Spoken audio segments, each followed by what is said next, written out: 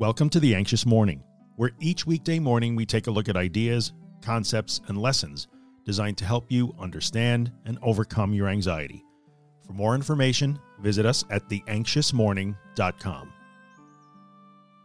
You would think that a person crippled by anxiety, panic, and fear would be the last person you'd want involved during a real emergency. Wouldn't an anxious person crumble and be useless if the chips are really down? Oddly, the exact opposite tends to be true. Many anxious people in our community regularly tell stories of actual real-life emergencies and urgent situations in which they perform capably and without fear or panic.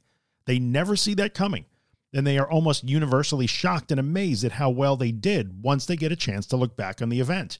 It's amazing, really. Why is this such a common situation? Why do we hear these stories so often? The anxiety you struggle with and the thoughts and sensations that come with it are all internal events.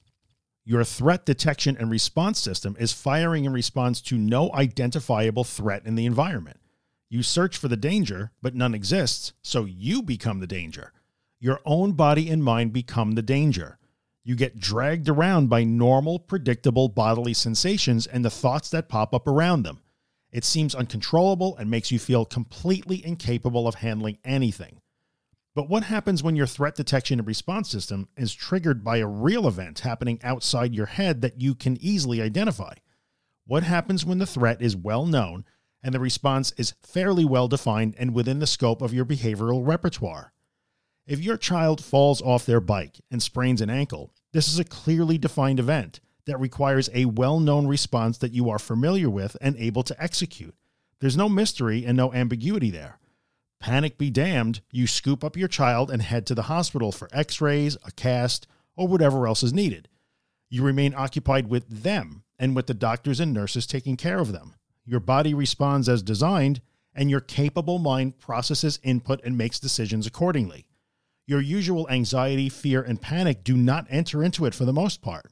Afterward, you find yourself amazed, feeling pretty good about yourself, and also wondering why you can't just do that all the time.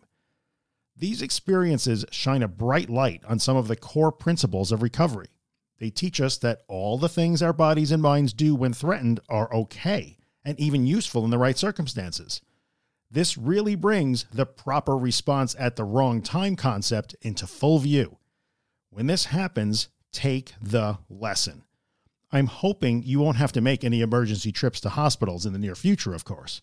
But if you are confronted with an emergency that plays out this way, or if you have in the past, reflect on it as the ultimate proof of the irrational, baseless nature of fear that feels so real, but is built on nothing. Anxious people are often rock stars in times of urgency or emergency, but that means they're rock stars all the time, even when they refuse to acknowledge that. If you're enjoying The Anxious Morning and you'd like to get a copy of the podcast delivered into your email inbox every morning, visit theanxiousmorning.email and subscribe to the newsletter. If you're listening on Apple or iTunes, take a second and leave a 5-star rating, maybe write a small review. It really helps me out. And finally, if you find my work useful and you'd like to help keep it free of advertising and sponsorships, you can see all the ways to support the work at theanxioustruth.com/support. Thanks so much.